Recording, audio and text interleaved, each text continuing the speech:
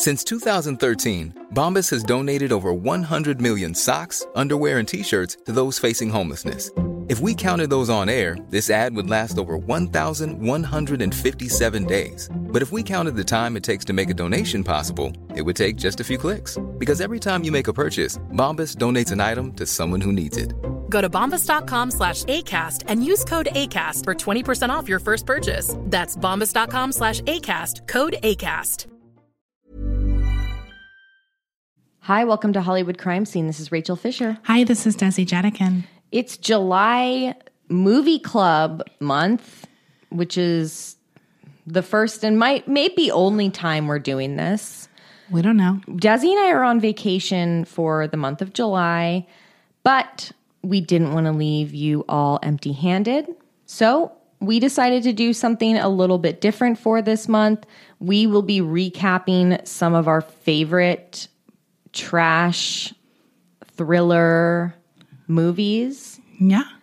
For the month of July.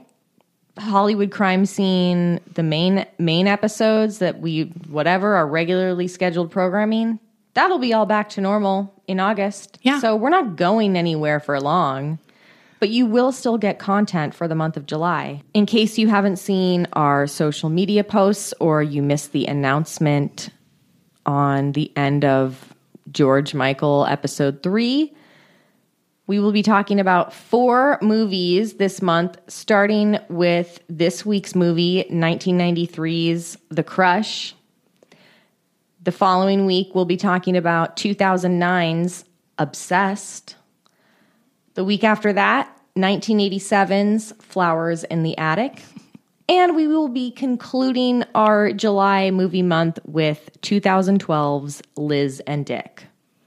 Love it. That's right. The Lindsay Lohan Lifetime movie that I watched live when it aired. Oh, really? Oh, that was appointment TV for me. Yeah. It's incredible. We'll talk about it. Yeah. But for now, we are going to be discussing The Crush, a movie I have seen many times and was really into as a young girl. Yeah.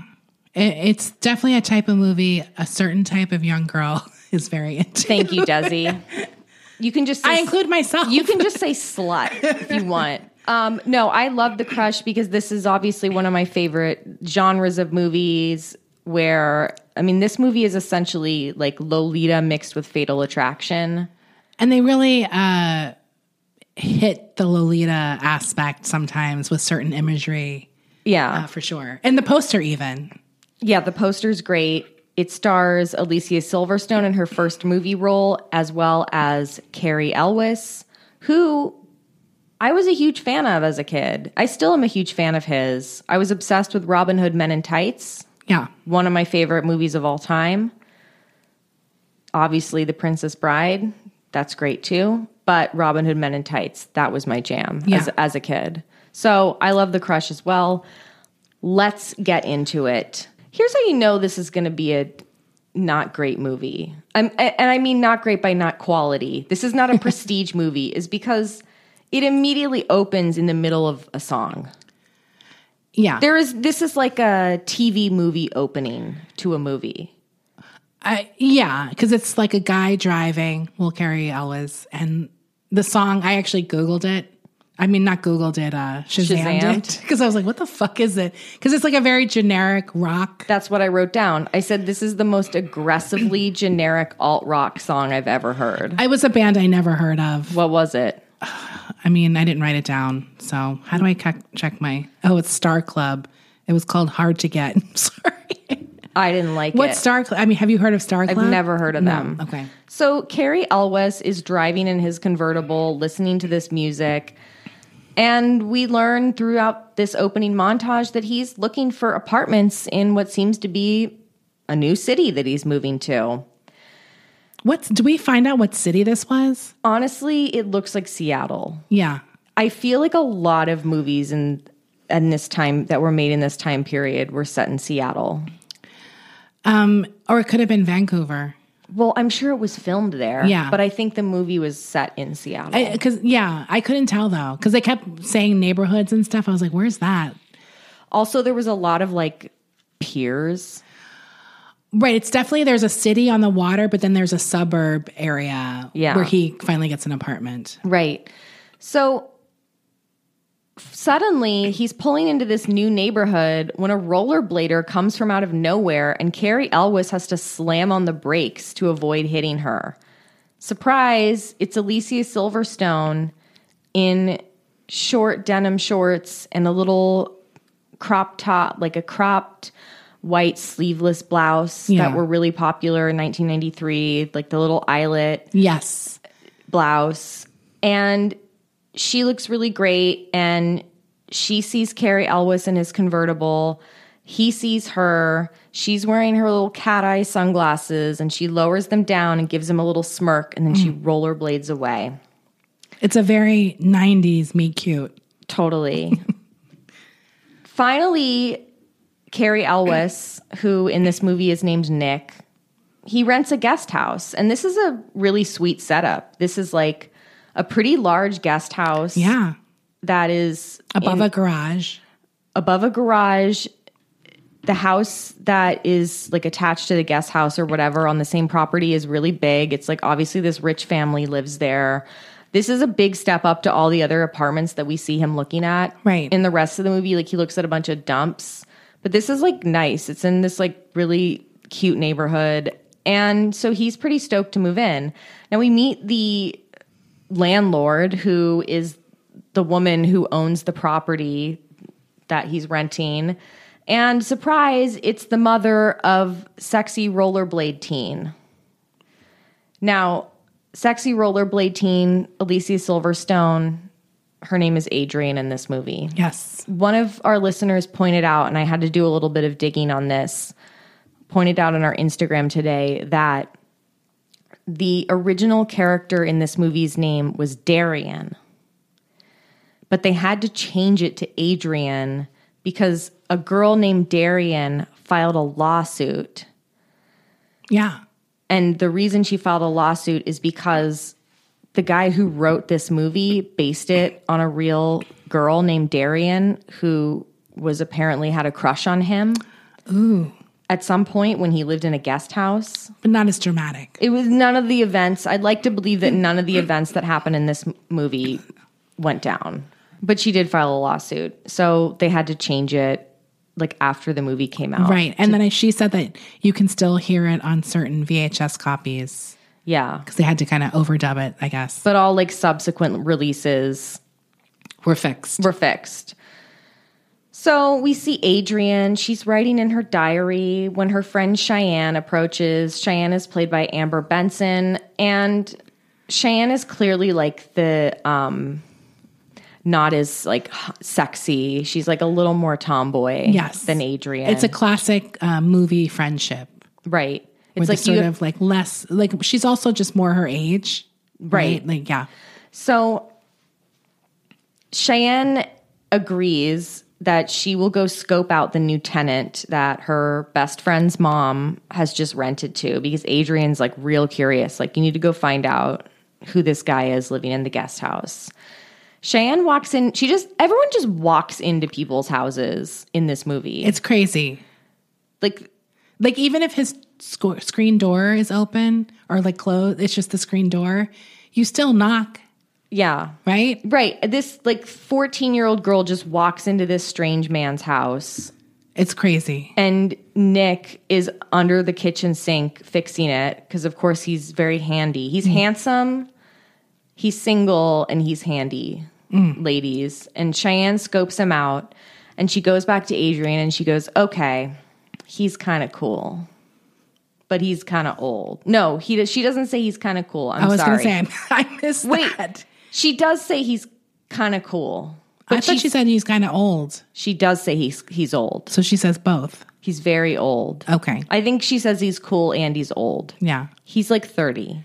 He's 28. He's even less. Yeah. He doesn't seem that old to me. But, of course, when you're that age. That's just old enough. No, I'm just kidding. So the next day, Nick is late for his first day of work, and we learned that he is a writer, and he just got hired as a writer for this magazine. We know he's a writer because he has an IBM computer that's like the little screen. Sorry.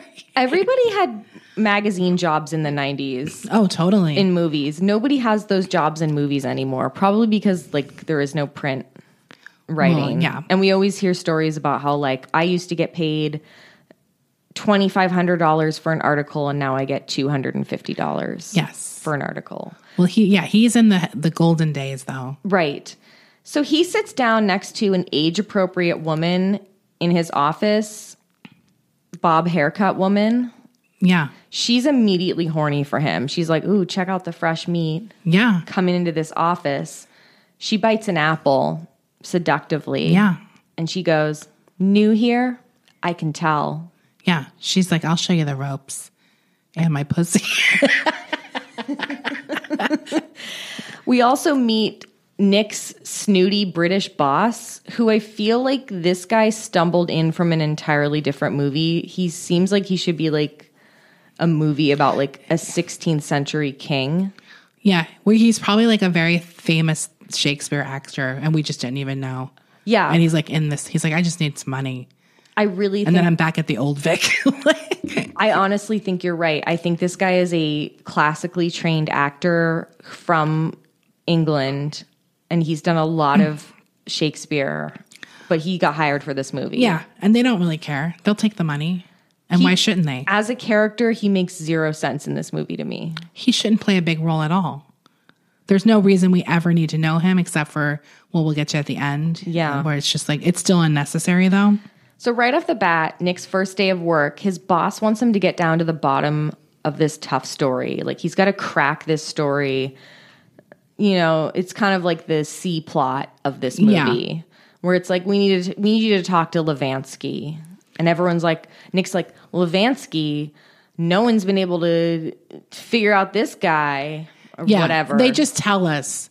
We don't actually see how hard it is. No, they just tell us it's hard. He's like, this is very going to be difficult and to do. This guy's like not exactly a Madoff, but he's some kind of financial schemer who's a billionaire or something who has some hidden assets or something. Right. And they want Nick on his first day of the job. Because he's good at research. But he's not a good writer. No. That's what the boss said. They just tell us the plot points directly from the script. Nick Elliott, great researcher, not a good writer, very handsome. Yeah, it's like they interchangeably used the script notes and as the dialogue as well. Right, and they're like, look, some people try to hide exposition. We're not going to do that. No. We're just going to say it and move on. I like it. Yeah. I like it for this kind of movie.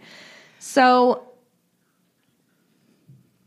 later that day, Adrian is standing by Nick as he's stripping the paint off of his convertible. And she's like, what are you doing? And he's like, I'm fixing this baby up. He's handy. She's just hanging around. She's got nothing else to do. Isn't she supposed to be in school? She's only supposed to be there flirting with him. That's her school. And she's laying it on thick already. This is like her first meeting him. Well, and they don't really, you're right though, they don't say what's her deal. Is it summer break? Right. Like we don't know. We never see her in school. No, and she's always around pretty much. Yeah. So she's wearing riding gear. So immediately we're like, all right, she's that kind of rich girl. She's a rich horse girl. She's a horse girl. And she's immediately flirting with him. Later that night, Nick is working on his story. It's clearly very hot in his apartment. This place does not have central air. Adrian then appears. It is nighttime, by the way, and she appears in his doorway in a floral Eileen Fisher nightie. Yeah. Just standing there. It looks like it's like 11 p.m. at night. And she just wandered over from her house to the guest house and is like, hey. It's like it's just another room in her house. Right. Yeah. She's like, what are you doing? And he's hardly fazed. He's suspiciously not fazed enough. He's not like, whoa. Yeah, look, a lot of this is his own fault. Yeah, sorry. He's a little loose at the beginning of this movie, and it's like, what are you doing? Do you know what I mean? Like, yeah. So she's like, what are you working on? And he's like, oh, I'm working on this story about Levansky. Yeah, and she knows who he is. Yeah. Right. Because And she's laying it on thick. And he says to her, this is like big red flag, where he goes, "Are you sure you're only 14?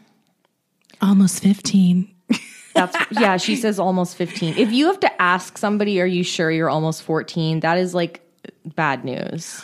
Also, you don't really say that to someone when you're alone in your apartment with them and they're in a nightie. Yeah. It's something you say when they're precocious at the piano recital and there's a lot of other adults around. Do you know what I mean? It's flirtatious, I think. Yeah. I mean, that has to be a very specific context that would be remotely appropriate to ask Also, somebody he's that. super uncomfortable in this moment, which is uncomfortable. Yeah. Because he's like clearing his throat and like, it's like, dude, calm down. get your boner down. Like, why are you so uncomfortable? Do you know what I mean? Like, yeah. To make it even worse, the very next day, Adrian drops by again, this time while Nick is in the shower. And she's just standing there in his house. and he knows she's there. Yeah. It's like, wouldn't you be like, can you go? I'm Right. taking a shower. She like sits on a chair right by the door of the bathroom that's cracked open. Yeah, the bathroom door is open, and normally people don't leave their bathroom door open and their front door open. Like, I can imagine, like, it would be weird to leave your front door open when you're taking a shower anyway, but especially if your front door is open for whatever reason, maybe it's that hot outside, I would think you'd be like, well, I better at least close the bathroom door. And once you knew a child was in there, you'd really shut it. He doesn't shut it. He continues talking to her through the bathroom door while Undresses. he's in a towel at first shaving, and she's like, "What are you doing in there?" And he's like, I'm changing." And then we get a butt shot, a Carrie Elwes butt shot. And Very artful. and she sees it. There's 2 butt shots in this movie. His butt, they did such a great job. It's a nice butt. They framed it perfectly in the crack. It was It was a great butt shot, in my opinion. She then has a gift that she wants to give to Nick. I mean, this is like her second day talking to him, and she already has a present for him. It's some new shades. The ones that clip on your glasses. Right. Very 90s. It's very 90s. Oh, it's like, how did you know that they would fit? I mean, she must have like snuck into his apartment and like measured them. And he goes, "Cool." She also notices that picture Yes. during this scene. It's a picture of him and his grandfather when he's like a kid. And she's like, "Can I have that?"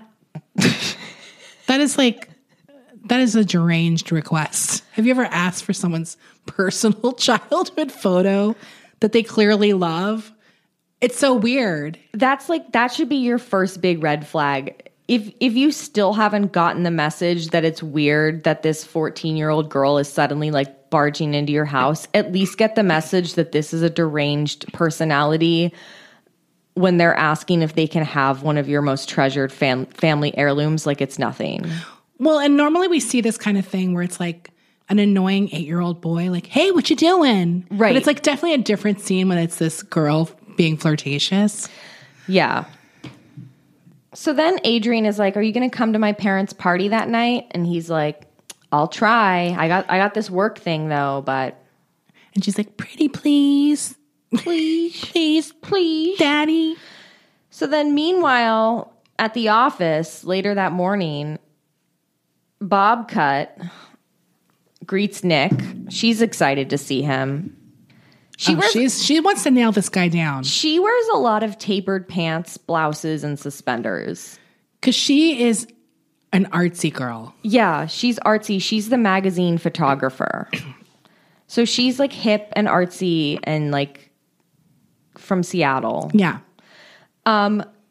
Nick is concerned about his article that he wrote, but when the boss reads it, he's really impressed with it. Even though Nick was doubting himself, but the boss reads it and he's like, "Wow, this is actually really good. I'm surprised. We hired you even though you were a piece of shit writer." But doesn't he read it and he realizes something's wrong? We're going to get to that. Okay, sorry. Back at the guest house, Nick hears the music and chatter from... Oh, yeah, he does read it. Because he's like, wait, something's wrong. That's what it is. Okay, so Nick is concerned about his article because he realizes he's like, I didn't write this. There's some things in it that he doesn't recognize. Yeah, like some things have been changed. But I guess he doesn't care that much. Back at the guest house later that night, Nick can hear the music and the chatter from next door. So he's like, I guess I'll throw on my best tan linen blazer and a pair of jeans and head over to this party. He loves jeans with blazers. Yeah, he was that type of guy. And he goes over next door to Adrian's family's house, and he's like wading through this sea of very wealthy wasps. There's a big wasp presence in this movie. Yeah, I was really looking at all the women's outfits. Yeah, like so like everyone seems like pretty conservatively dressed, but then there's this one woman at the party who's wearing like a gold brocade bustier. The one who had the plastic surgery? Yeah. Yeah. So like when Nick meets Adrian's parents at the party, like he's introduced to the dad because he hasn't met the dad yet, and he's played by that guy. Kurtwood Smith. Yeah, from that 70s show, among a million other things. Yeah. And he meets the dad, and immediately the parents in front of Nick just start talking shit about this other guest who I swear to God is an earshot of them. Yeah, she's like 4 feet away. She's like 4 feet away from them, and they're like, ugh, this lady and her fake tits.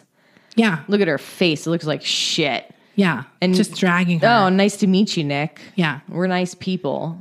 Yeah, they do this in front of someone they their tenant. Yeah. So then suddenly Nick hears this piano music that's playing at the party. He's like in a trance. He's in a trance from this music, and he's following, where's this beautiful concerto coming from? Surprise, it's Adrian. She's also like an expert pianist. An expert. She's playing a very complicated piece. I was like really focused on this because you could tell they were never showing you her hands. Here's the thing. You know how like certain people say nowadays, and I totally understand what they mean, like, oh, Dakota Johnson doesn't have iPhone face? Right. Or no, Dakota Johnson has iPhone face. Right. Like she can't play period. Or... She can't be in a period movie because her face looks like she's seen an iPhone before. Yes. Alicia Silverstone does not have piano concerto hands. No. And that's not a dig on her hands. I just don't buy that this character or Alicia Silverstone is a concert pianist. But obviously it's meant to show that this character is like, oh, she's beautiful and she's really talented. Well, and I just love the way, because she did have to emulate piano playing on her upper body without showing the hands. Yeah. And I was like, that must be really hard to act because I would feel very stupid. Me too. I'd be so embarrassed. Because I'm like, am I moving back and forth too much? Like, and I'd want to get like some semblance of like where the key, like what part of the piano my hands are supposed to be at. She did a very basic job, which I think was smart. Do you have to work with like a piano choreographer when you do that in movies? I wouldn't doubt that you have to at least watch some tapes. Like, what was that movie that was really popular in the mid-90s that won all the Oscars? Shine? Oh, yeah. Did that guy know how to play? Jeffrey Rush? Yeah. Did he know how to play the piano like that? I mean, those guys get really intense, I think, into training. Did he learn Flight of the Bumblebee? Oh, yeah. Oh, yeah. Spent months.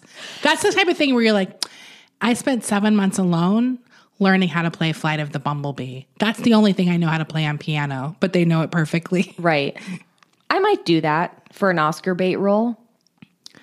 Oh, yeah. I can picture you learning how to play Flight of the Bumblebee. I did know how to play the piano at one point. I did take piano lessons as a kid, and I could play the Entertainer. Oh, yeah. That's a classic. That was my favorite to play. Who doesn't love playing the Entertainer on the piano? I can play piano, not like very well. See? I could pick it up. Desi knows chopsticks. I could do, I know some very basic classical music, but I don't do all the fancy parts. Right. I just do basic versions. Yeah. So I could do it. So call me.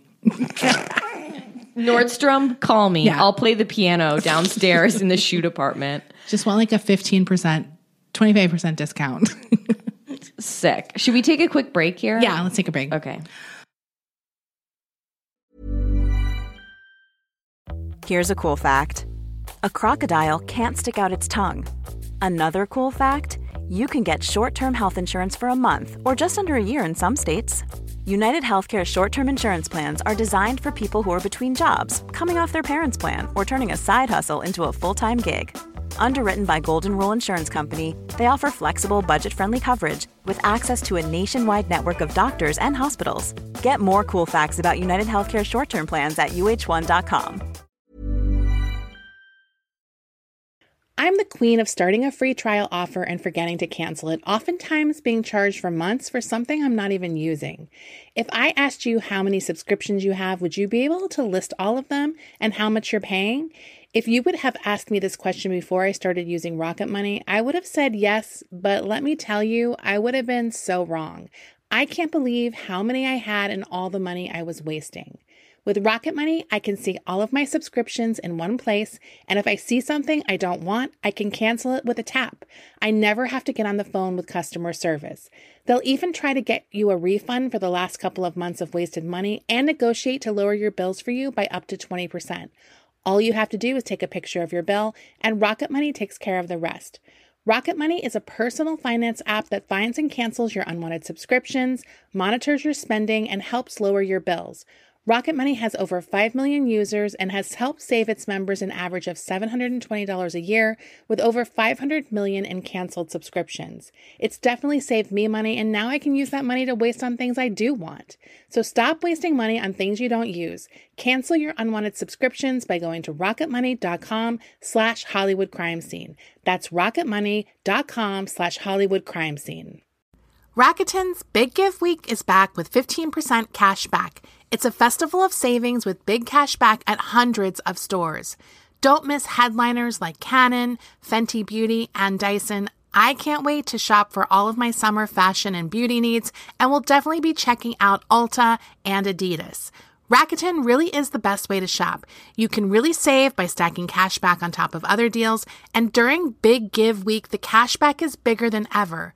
It's the time to shop for everything you need for spring and summer, like clothing, outdoor gear, and travel. Membership is free, and it's all happening May 6th to May 13th. Join today for free and get an extra 10% cashback boost on top of Big Give Week cashback rates. Go to Rakuten.com or download the Rakuten app today. That's Rakuten. Shoppers get it. Rakuten is the shopping platform to save while shopping. So after Adrienne finishes her piano piece, Nick follows her out into the garden. And she says to him, "I knew you'd come." And then Nick says, "If you were 10 years older," and she goes, "You'd what?"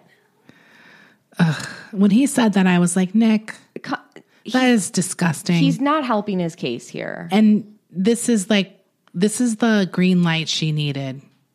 Yeah. Right? Like, because she's been wanting something from him that sort of reciprocated her crush.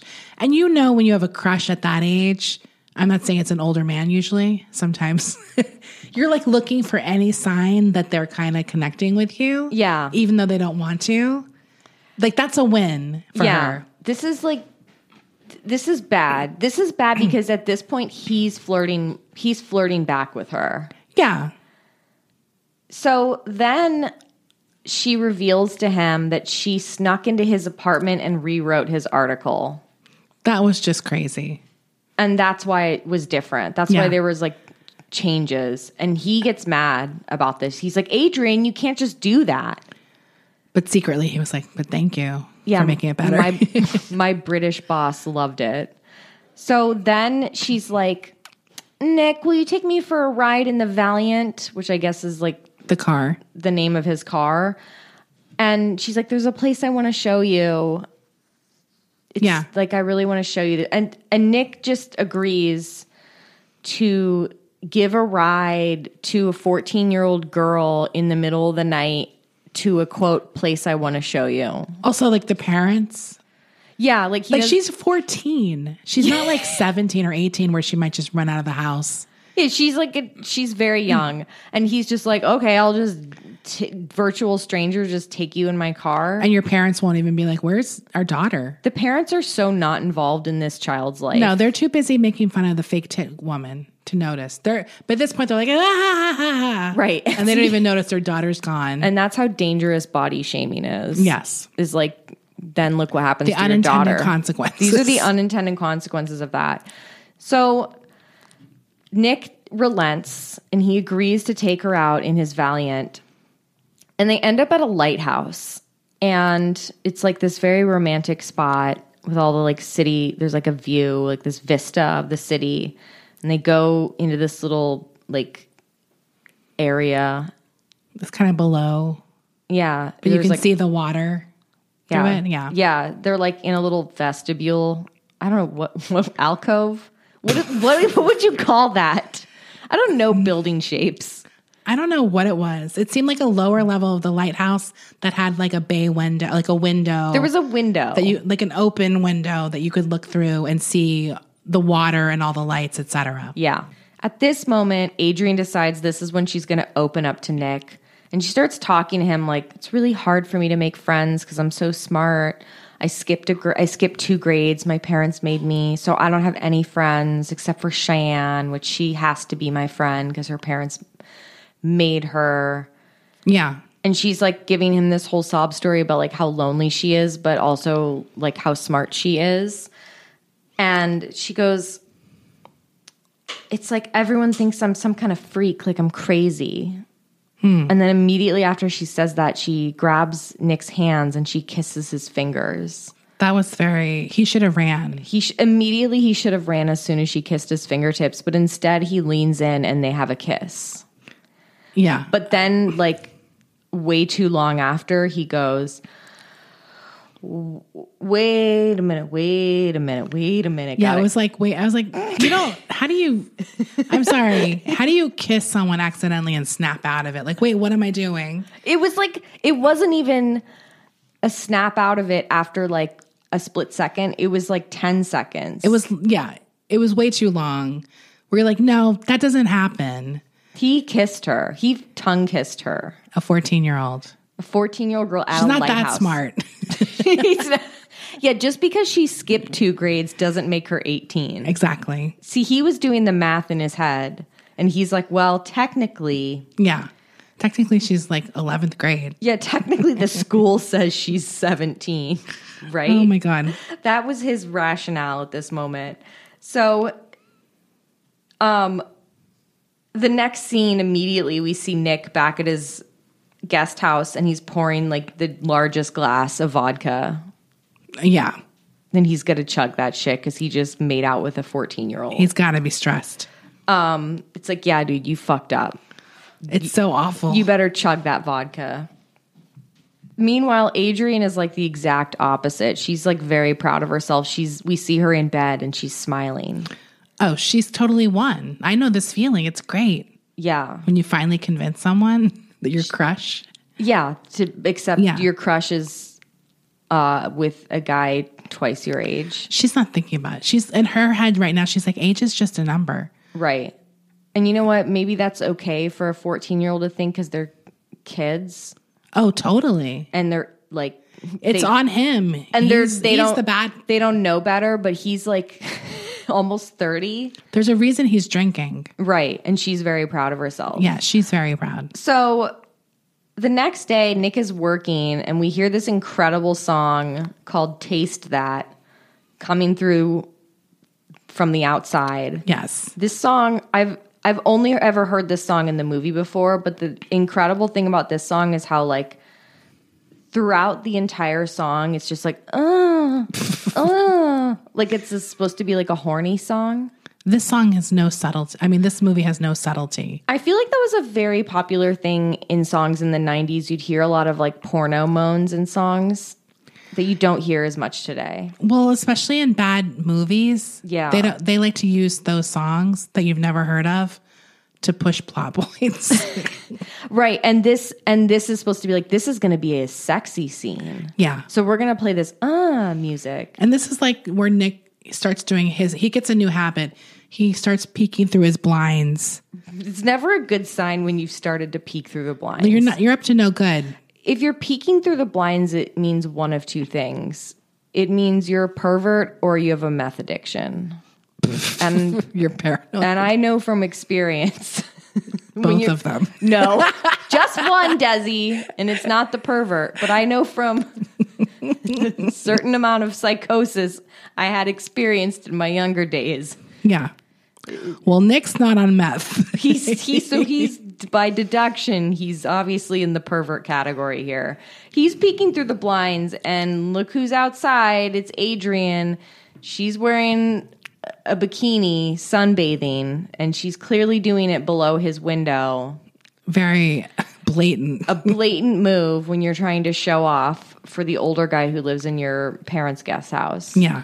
Later, Adrian sees Nick talking to Amy, who's sassy bob haircut lady from work, and Adrian looks fucking crushed. She's pissed off. Oh, yeah. That he's talking to this woman who's obviously age appropriate. Yes. But that he's talking to any woman at all.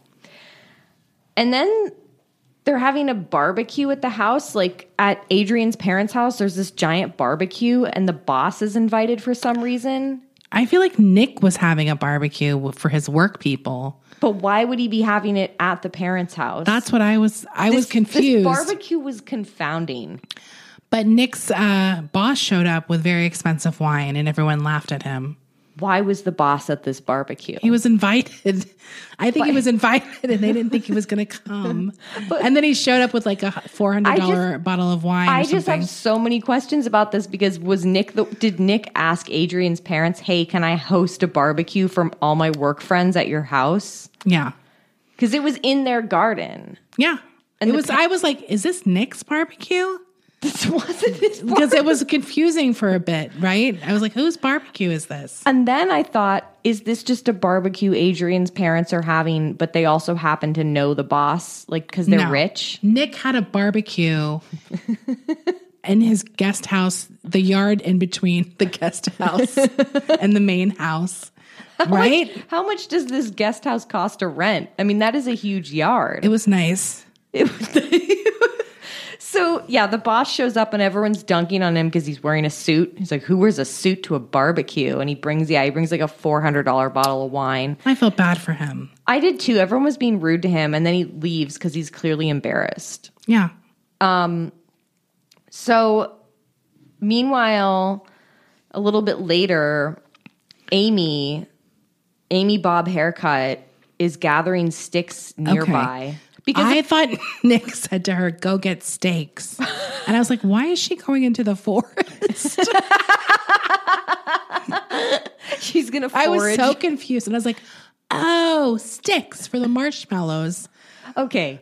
First of all, why are they next to a forest? I was going to say, how big is this fucking property? Because they live on the edge of a forest. Right. It looks like regular suburbia from the street. Where she was, you couldn't hear the party anymore. So it seemed pretty far. Right. But like from the street view, it just looks like regular suburbia. Yeah. But then they're like the house is like abutted. Or maybe all the houses are like up against some big woodsy area. It looked like an enchanted forest. Yeah. Like this was ridiculous. Oh, and by the way, this scene was so funny to me because you could tell that it was shot when they were losing the light. Yes. And they needed to get this last fucking scene done. And they're like, come on, we're losing the light. Yeah. It's 7:20. Stop method acting with those stick findings. We got to go. We got to get this shot. This is costing a lot of money. And they just had to get it, even though they knew it was going to look like shit. We already blew our budget on that British actor coming in with the wine. We need to fucking get this done. So she's gathering sticks in the forest when surprise, Adrian shows up and surprises her. Out of the dusk. Yeah, she just like pops out of nowhere like the Blair Witch. And Amy is like, oh, hi, Adrian. Yeah. She's a little spooked. And Amy has noticed that there's a beehive nearby. And Amy's like, oh, the bees. And Adrian then proceeds to give her this speech. She's like, actually, those are wasps. They're yellow jackets. Yeah, she gives like this very dramatic scientific speech. Yeah, she studied them. About like the difference between bees. They're social bugs. They're social meaning, but they're only social with each other, meaning that they attack in a group. Yeah. She knows a lot of sinister information. Yeah, it's like, okay, zoo books. Can you imagine Amy? She's like, okay, I'm just here getting sticks, bitch. Like, For your keep your creepy fucking bug shit to yourself. Do people even do s'mores at a barbecue? I mean, I would. I'm sorry. I just continually have questions about this barbecue. The barbecue is weird because it just seemed like set up. It's like, are they going to, when the parents come home, is he going to shut it down real quick? Right. Like, do they know? I like how we're both stuck on like, did he ask permission? As if we ever care about that stuff. I need to know. So back at the barbecue, Adrian is still talking to Amy. And she points out, I mean, by the way, when they're back at the barbecue, it's like daylight again. It's not, it's not suddenly. The sun came back. The sun, it's like 2 p.m. and not 7:53 p.m. Right. So back there, Adrian points out to Amy, she goes, oh, look, Nick's talking to that girl. Because Nick's like talking to another coworker who's and she's a woman. like, she's so beautiful. And Adrian and Amy, who is like a grown-ass woman, is like actually getting jealous at what a 14-year-old idiot is saying to her. Yeah. And she's like, I guess if you're into that kind of thing. And that's when Adrian comes back with a really sick burn. She says, so good. Don't worry, Amy. Some guys really like girls with small breasts. That's it's especially a sick burn for a 14-year-old who doesn't really have big boobs. Yeah, because you think when you're that age, like, especially when you were that age in the 90s, that like big boobs were everything. And if you didn't have big or like tits, small boobs were like embarrassing. Yeah. It's crazy. I was called flat chested all the time. That's like not a thing anymore, it seems. Yeah. Thank God people are at least like a little more like body positive now. Yeah. Or that they just recognize that all different types are fine in their own way. Yeah. Why are you complaining about any kind of tit? Yeah. All tits are good. So anyway, but this really gets to Amy. She really got owned hard that's why this scene is funny, is because Amy is like she's upset. chuffed. Chuffed, that's the opposite. Oh, okay. It is? Yes. It sounds like you're mad because you're huffing and you're chuffing.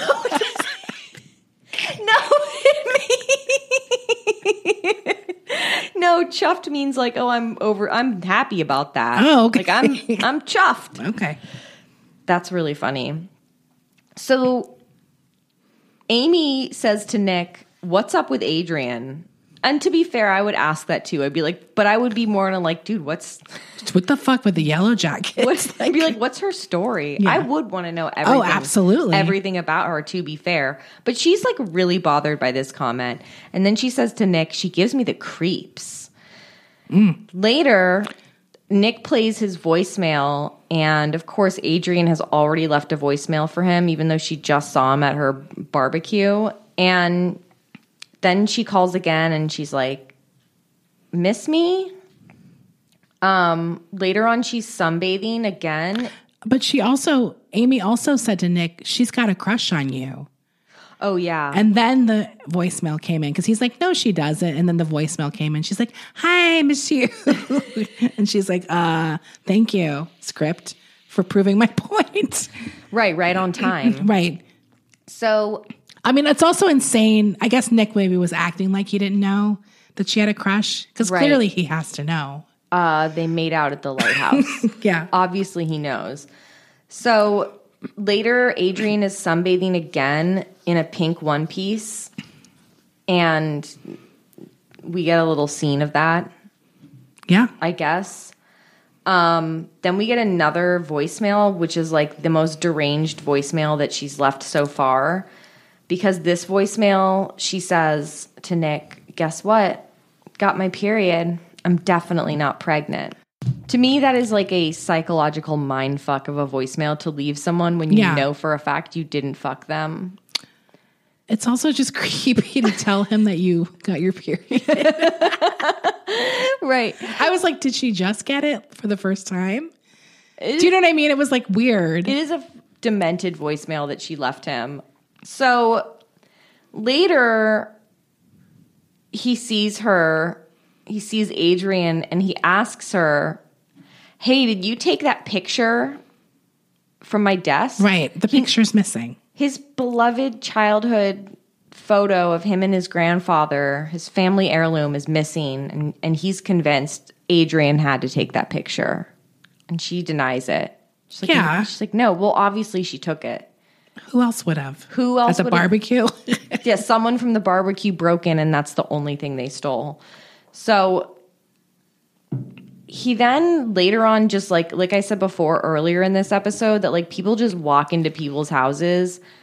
He later just goes over to her house to look for the picture. To look for the picture, but he just walks in. Yeah. The parents are never there.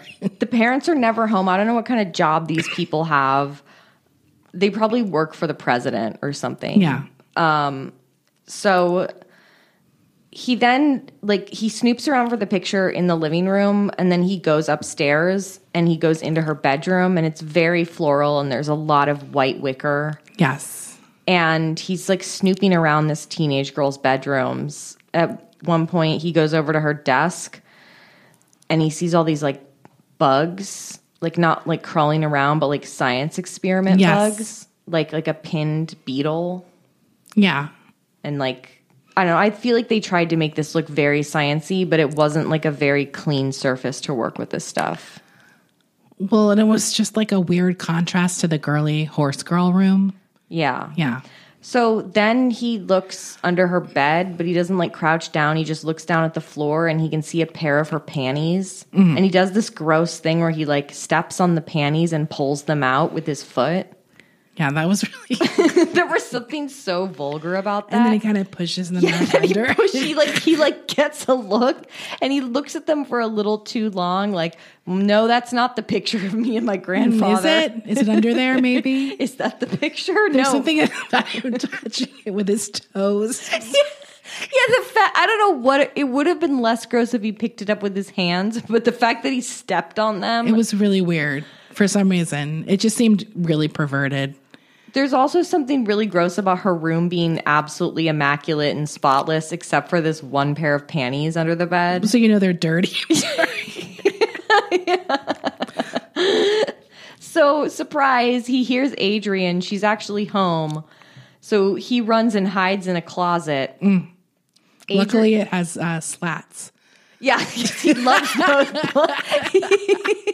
He loves those blinds. He loves it if there's slats or blinds that he can look through. Yeah. So he runs to the nearest door that he can hide behind that has slats. And he's hiding in the closet. And surprise, she's getting ready to take a bath. So he just decides, instead of turning around and like burying his head in his hands in shame, he just watches her get undressed. And Adrian, she's a smart cookie. She knows he's in there. Well, hey, doesn't his head also hit the hangers? Yeah, he's making noise in there. He's like eating chips in there. And he hits all the hangers with his head. Yeah. He's such an idiot. He's such a fucking idiot. So she knows he's in there. This is a sick scene. This is so sick. She starts undressing, and we get another butt shot, the second butt shot, and it's Alicia Silverstone's butt. Do you think it was? What? Oh, that's a good point. I hope it was. That was one thing I was thinking in this movie. I was like, is this legal?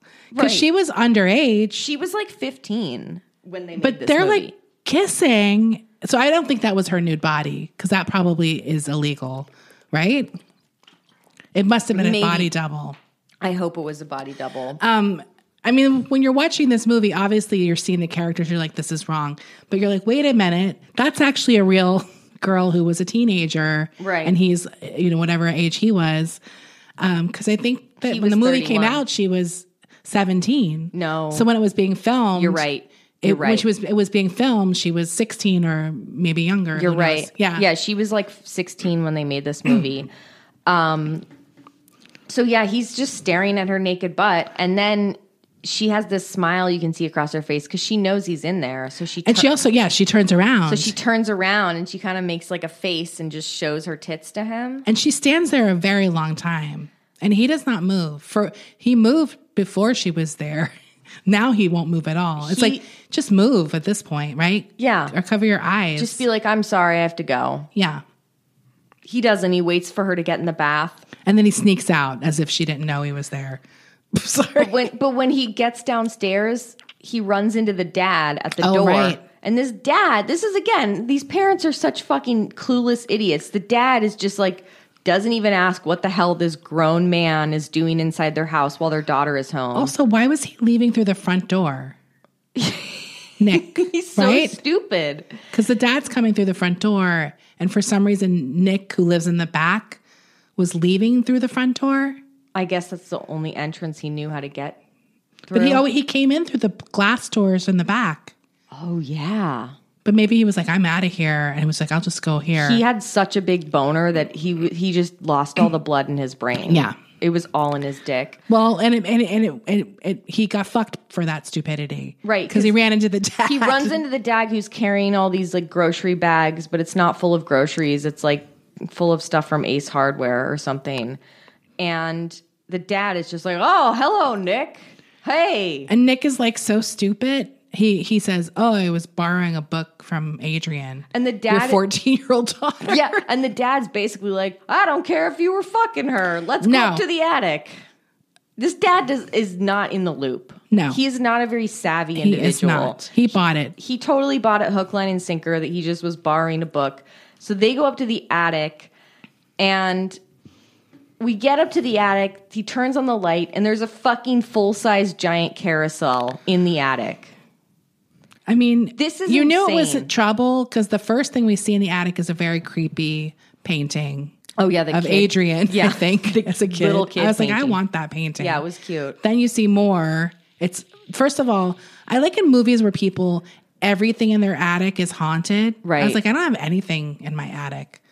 This attic is full of everything that looks like from a haunted movie set. Right. Like there's always a creepy child painting. There's always a rocking chair. There's always a metal bird cage. There's some old doll type things. Yeah, there's dolls. And then if you want to be really insane, you're like this family and you have a full-sized carousel, a working carousel in your attic. And his explanation for why that is insane. deranged. It doesn't make you feel any less crazy. Because it makes zero sense. He says, according to him, he built this carousel for Adrian because he wanted to use this attic, which I'm sure has a bunch of exposed nails in the floorboards. Like he didn't even think to finish the floors before installing this carousel. No thought. He wanted to make this a playroom. I'm just saying the logistics of this are nuts to me. It doesn't look like a playroom at all. The playroom, making it safe to be a playroom was your first step. Before you bring a full-size carousel up there. There is black mold in this attic. Absolutely. There is like termites, cockroaches, cobwebs. There's ghosts, like powdered rat poop that you can inhale. Anthrax, and get some kind of asbestos. Yeah. I mean, we don't like this is not a kid safe place, but this fucking idiot dad is like, oh, I just decided to build this fucking carousel for my daughter, and turns out she didn't want to play. Yeah, no shit. And he also brought it up piece by piece. He bought it, and then he said, no, I don't know how to get the damn thing down. I was like, well, what was your plan? You're not going to get a carousel down that little attic ladder? And like also, no shit, your 6-year-old daughter doesn't want to play on the demented, deranged, haunted carousel that's in your attic. Well, second of all, why would she want to climb up that little staircase? It's not even like a staircase. It's the kind that pulls down from the ceiling.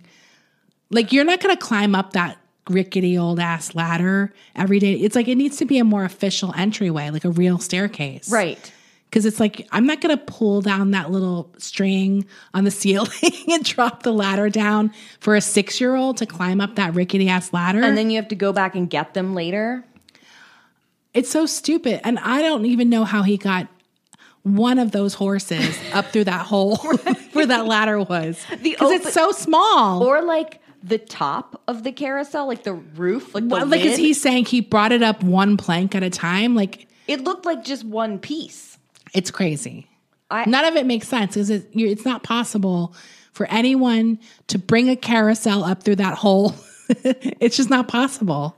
If If this writer of this movie wanted a carousel to be in this story so fucking badly, he should have put it maybe in a basement. Or a playroom on the main floor. A playroom on the main floor. It could just be a room.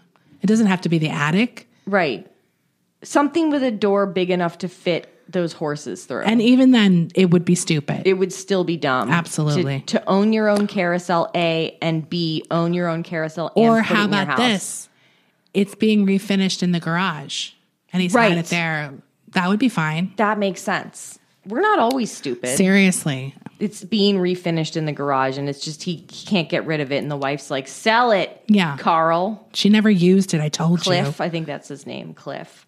So,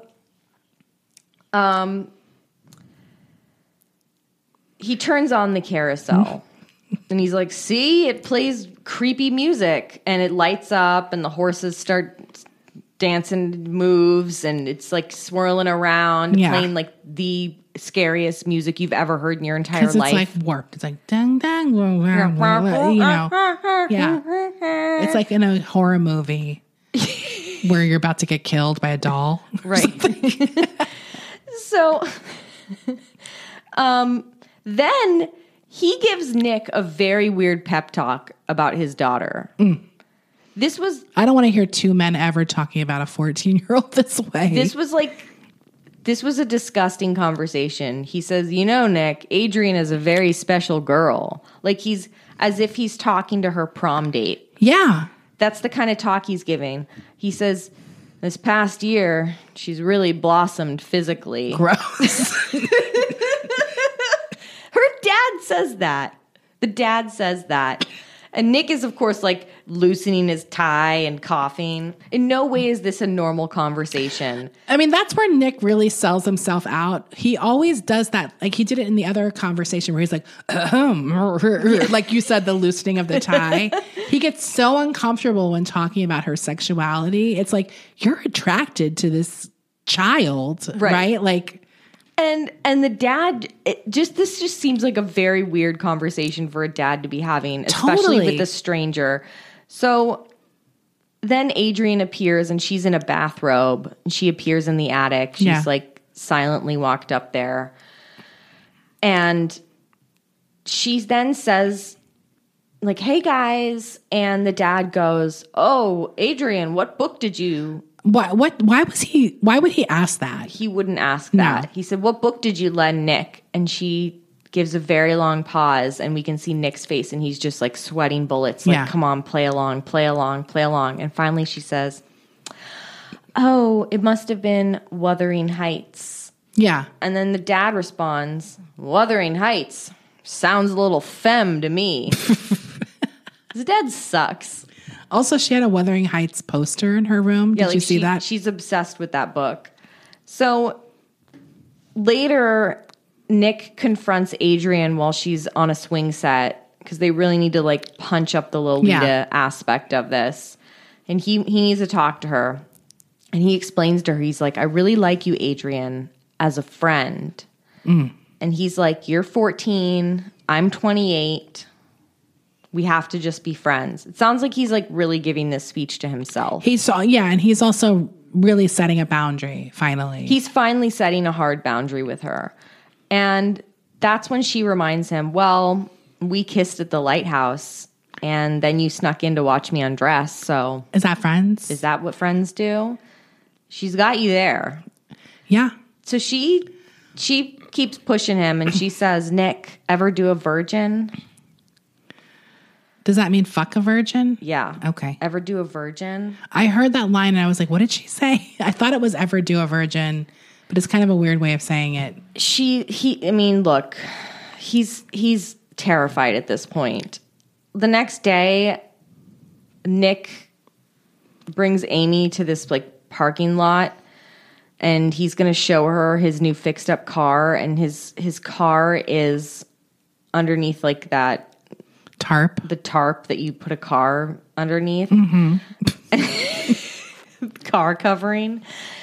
And he's like, oh, like, look at my new car. And he pulls the tarp off the car, and we see it's shining bright red.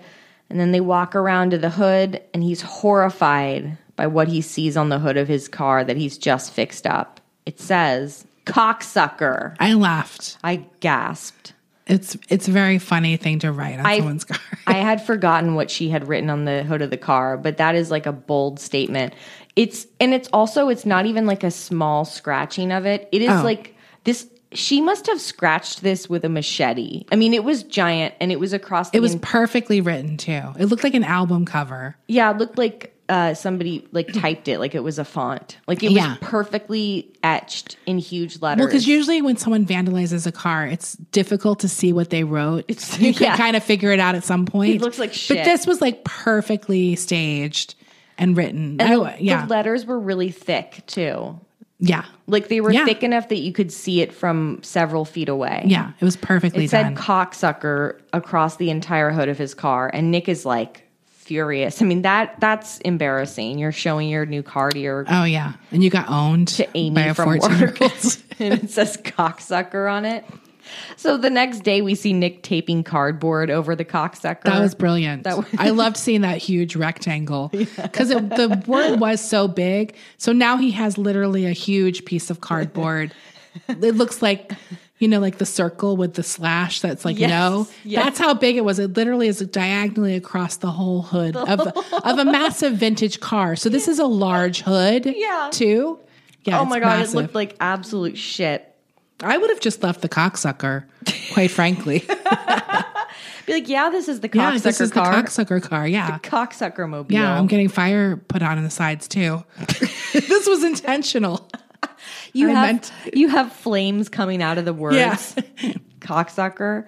So then, as he's taping up his car, Cheyenne rolls by. There's just kids just like wandering free in this neighborhood, not in school. And she's like, I need to talk to you about Adrian. Can you meet me in the orchard? Where's the orchard? I was like, what orchard? What is this town, Desi? I don't know. What is this neighborhood? But then we see like the curtain too.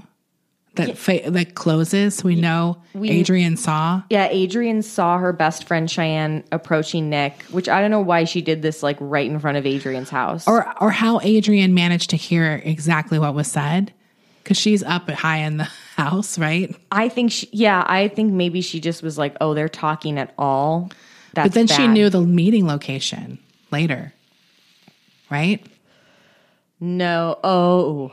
So she must have somehow heard. But I mean, maybe she makes bugged sense. Nick's car. Right. So I don't know why Nick agrees to meet another teenage girl in an orchard. I would have just been like, tell me now. Yeah. There's no reason to wait. I'm not meeting you in an orchard at dusk. Can we go meet You're at like 14. Starbucks? Right. Yeah, we're in Seattle. There's got to be a coffee place. We can go to the OG Starbucks right now. So Adrian sees them talking, so she hates that. Then later on that day, they're at the stables. Adrian and Cheyenne are at the stables, and Adrian's like, I'll finish up your saddle. Bad idea to let Adrian finish tightening your saddle. So Adrian does not adjust Cheyenne's saddle properly. Clearly, this is like, obviously she's doing this with sinister intentions, because as soon as Cheyenne gets on her horse and starts riding, she falls off the horse. Yeah. And breaks her arm. And Adrian walks over to her and says something really psychotic. She's like, ooh, like, did you fall? Meanwhile, Nick is waiting for Cheyenne in the orchard, but she doesn't show. But guess who does show up? Adrian. And she confronts him and she's like, so now you like Cheyenne? Yeah. And then she tells him, well, Cheyenne took a little spill. Yeah. At riding today. Her saddle got loose. I don't know how that happens. The next day, Adrian is just hanging out on the steps of Nick's guest house, reading a book. And Nick approaches with Amy, and they're bringing in groceries to his house. I guess they're going to like grill up some portobello mushrooms or something. I just feel like that's something Amy would suggest. Yeah, because it was big then. It was 1993. It tastes like steak. Amy was like, let's grill up some portobello mushrooms, make a sun-dried tomato penne pasta. Yeah. It's going to be amazing. But Adrian intercepts them on the stairs, and she asks Amy, have you been to the lighthouse? It's really romantic. It's like this makeout spot. Nick took me. Yeah. Maybe he'll take you sometime. Obviously, you can see the steam coming out of Amy's ears at this point. She's furious. Later, we see Nick the next day at a work meeting, and he's regaling his coworkers with the tales of interviewing Levansky. Finally, we get back to this plot line. Yes. We get back to this C plot or B plot, whatever it is. And he's like, oh, it was amazing. I got him. I the story. It's great. I wrote this great story about this guy. But then his assistant pulls him aside and says, Nick, the file is blank. So his whole article that he wrote about is gone. And the interview. So Nick, I thought it was the interview too, but he actually wrote the interview down. Oh, good. Longhand. Good. But the article itself that he wrote is gone. So Nick says, okay, it's okay, I'll go home. I have another copy. So he tells the office, he's like, I'll be right back. I got to go home. So he rushes home. He goes to his computer, and the computer's like, you have no files. They're all gone. And he's like, oh my God, I have 0 files on my computer. It's gone. So Nick decides to retype the entire article, like right there while he's supposed to be at work. Meanwhile, he calls Amy because he's panicked because he realizes he has to rewrite this entire article and rush back to work and give it to them. And he tells Amy, he's like, Adrian did this. Yeah. She deleted my files. I can't believe this. I need to rewrite this, and then I'm moving out of here for good. Yeah. Like, as soon as I do this. Then he notices a floppy disk on the ground, and I really thought this floppy disk was going to be like, oh, I just misplaced it. Right. But it's not. It's just a floppy disk is like he sees something underneath the floppy disk, and then he lifts up the rug where the floppy disk is, and he notices there's a trap door, which I don't know why he wouldn't have noticed that when he first moved into the house, when he like laid the rug down in the first place. But he like suddenly is like, oh, there's like a trap door under here. So he pulls open the trap door and he walks down and he sees like 30 candles that are lit. Yeah. Underneath, like in the basement of this guest house. Well, it's like the garage that's below his guest house. It's all wood though. I know. No, I'm saying, why is this place not torched? Look, Adrian lights a lot of candles. She lights a lot of candles. And it's dangerous. Like every candle that she lights is a fire hazard. Well, because they're not like the ones we have today that are in jars. Right. They're all just exposed pillars and They're all pillars and taper candles. And there's like 30 of them in this like basement underneath or garage underneath his little apartment. And what's worse, besides all these like lit candles, is she notices that there's a shrine dedicated to Nick. Yeah. That's crazy. So I assume he blew all those candles out because the next thing we see him is he's furiously nailing the trapdoor shut. Like that's going to stop anything. And then he retypes his article. While he's retyping his article, Adrian is frantically calling him. He's picking up and hanging up. Immediately. He's puffing away at a cigar because we learn like early in the movie that he like smokes a cigar sometimes. So he's like sweating bullets, puffing away at a cigar. She's leaving him voicemails. We also see him hire a locksmith. Like a locksmith comes to his house while he's finishing this article. I know. It's like, what's the time frame here? Okay. He must have been gone for like 6 hours. Yeah. Because then he just returns to the office as if he'd been gone for like 15 minutes. Found the article. It's like the same day. Everyone's still there. And she leaves like 100 and something messages. Yeah. Because we keep seeing the number go up. Yeah, right? It's crazy. So he gives the article, he turns it in. Then, like, I guess the next day, because I don't know how long all of that took, it has to be the next day. He's like looking at new apartments to move into. Later, we see him packing up the guest house. Amy comes over with a bottle of wine, I guess, to celebrate. And then Amy asks him if she wants to go to Michael's benefit. Michael's the boss. And he's all like, oh, we work together. Yeah. It's like now he worries about what's appropriate. You know what's worse than fucking or trying to have sex with an underage girl? Going to the benefit with your work, someone you work with. Look, Nick has morals and standards he lives by. He's like, oh, I think this might send a weird message. That really crosses a line. This crosses the boundary here. So, but he ends up agreeing, and they actually kiss, which is surprising because I just assumed if they're cooking penne pasta together and portobello mushrooms, they've already kissed. That's what I thought. I was like, wait, they were friends? Yeah. This whole time I thought they were kind of dating, and we just weren't seeing it, you know? Right. Later that night, Adrian is crying into a lit candle in her bedroom. Again, with the candles. Do you think she was listening to them hump and crying? I think she was. So, because Amy and Nick are sleeping in the guest house, and later we see Adrian standing over the bed. Was that real? It might have been a dream, because then we see Nick go like, yeah, I couldn't even tell if it was fake or real. I think it was like a nightmare he had. But he wakes up from this nightmare and he hears banging coming from outside. So he goes to investigate, and he looks in the window of the big house and he sees Adrian, and she's hacking away at something in the kitchen with like a cleaver. I don't know why he's like still going over there at this point. Especially if she's in there with a cleaver. I would not enter that space. Yeah, I'd be like, that's none of my business. No. So, but he says, what are you doing? And she goes, making lemonade. Want some? This had extreme Joan Crawford cutting down the rose bushes energy. Totally. Like just waking up in the middle of the night, like, what's going on? Right. This is not like a sane activity that you do. Especially when you say something sweet as pie. Making lemonade. Making lemonade. What would I be doing? Hacking lemons with a cleaver. Clearly, I'm making lemonade. And how many lemons did she need to chop? That's not how you make lemonade. It's not how you make lemonade. The next morning, Adrian approaches Amy at her car as she's leaving Nick's house. And of course, Adrian, she's on her rollerblades, and she goes, so, did you guys have sex?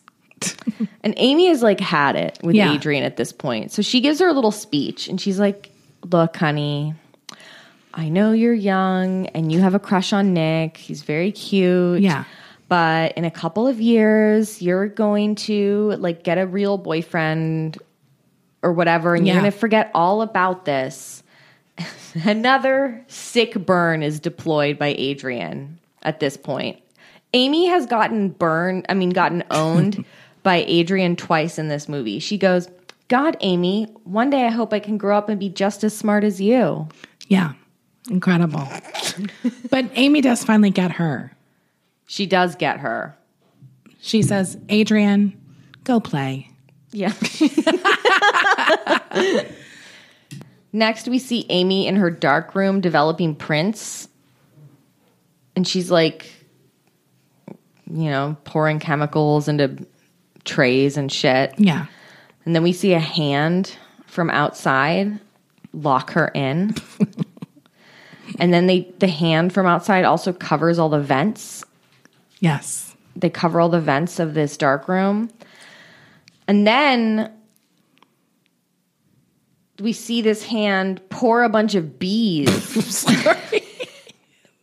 into the vents. They're like literally just holding the wasp nest up to the vent, and some of them start trickling in, but then they're literally like pouring them in. I mean, is that how it works? I don't know if this is how this works. I don't believe this. I think this is something you think would be successful, and you'd be disastrously wrong.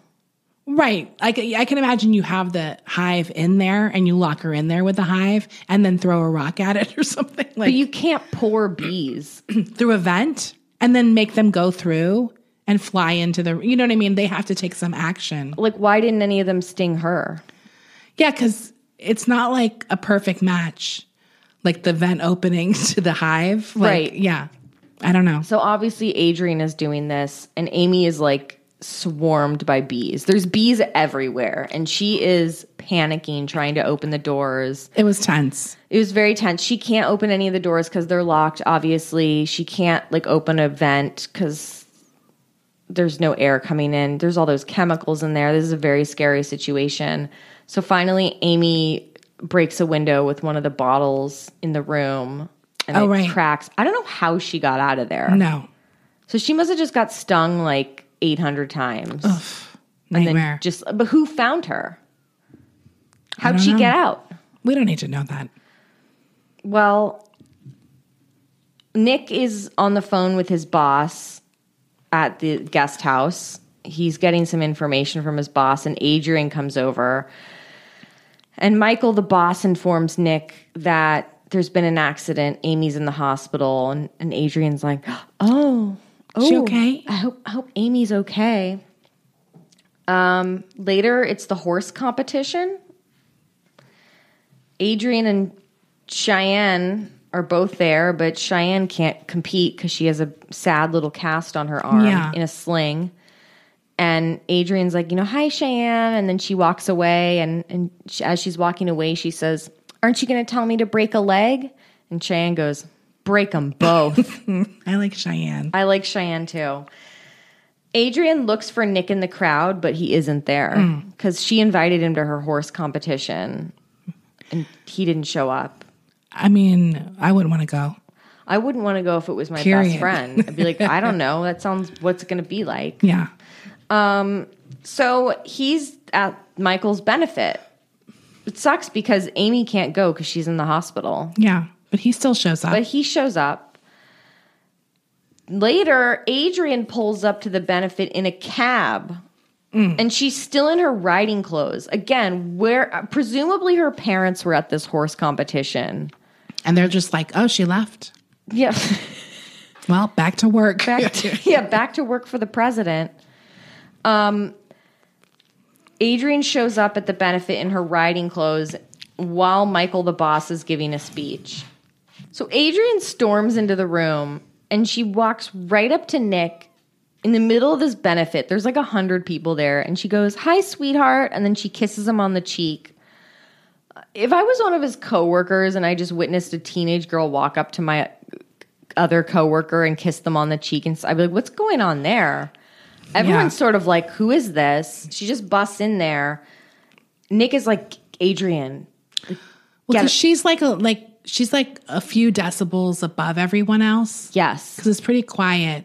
And she just walks in. So everyone can hear everything she says, it seems like, right? Yes. And like, even though Michael is giving this speech, like everyone's sort of focusing on this like weird situation that's going on.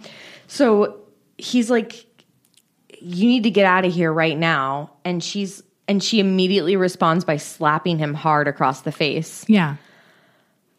She wants to make a scene. I would be talking about that in the office with my friends for like 3 months. It would be the most exciting thing that had ever happened at work, right? Like, did you see Nick get slapped at the benefit? With that child? Right. Well, what's going on there? The riding crop? Does anyone have any information about that? I need to know everything. So then he makes it worse because he drags her out violently by the arm and he pushes her up against a wall and he's like, stay the fuck away from me. I mean, I can't blame him because he was at his last. He's like, oh, I snapped. I get that he snapped. I'm just saying from an outsider's perspective, if you saw this happening. But here's the thing. I think if he quietly walked away from her, she would have been like, why are you walking away from me after you fucked me? Like she would have said something, I think, that equally shut things down. Like, yes. So I don't know that he had a win in this situation. I don't know the best way to get out of it unless he was like, let's go, babe. Like, you know what I mean? Like maybe kind of done that. I mean, he was screwed either way. He was fucked. So she starts screaming and everyone can hear, like they're like in a slightly different room, but everyone can hear her screaming. This is crazy. This is like so embarrassing for him. Later, I guess the next day, Nick goes over to Mrs. Tinkerman's house. Who picked this name? He goes over to Mrs. Tinkerman's house, and Mrs. Tinkerman is the woman that he has, like, decided to, like, she's going to rent him a new place. Yeah. This is, like, his new landlord. She's got to fix the shower first. Yeah, she has to fix his shower, but it's this, like, little red house that he's going to move into. And he's pounding on the door, and he's like, Mrs. Tinkerman. Yeah, I need to move in fast. Mrs. Tinkerman. I feel like there's a scene they cut out here. Like, we saw him talking to her earlier, but we didn't see, like, why he didn't get a phone call from her, like, being like, I can't rent to you or whatever. Yeah. So, but she doesn't open the door. She opens that little, like, window in the door. That every landlady has? Yeah, every landlady has that little, like, metal tiny window gate. Yeah. She opens it and she goes, I don't rent to drug dealers. Well, now, I don't think she called him to tell him she can't rent to him. I think this is the first time he's finding out.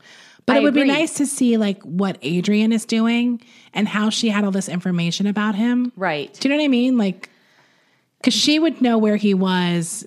I just mean, how did he know to go over there and immediately start freaking out? I think he was like, I need to move in immediately. Like, I didn't think he was going there knowing that he wasn't getting the place. I thought he was going there to talk to her about moving in sooner. Why was he was like, Mrs. Tingelman? Because he's uptight after that big incident at work.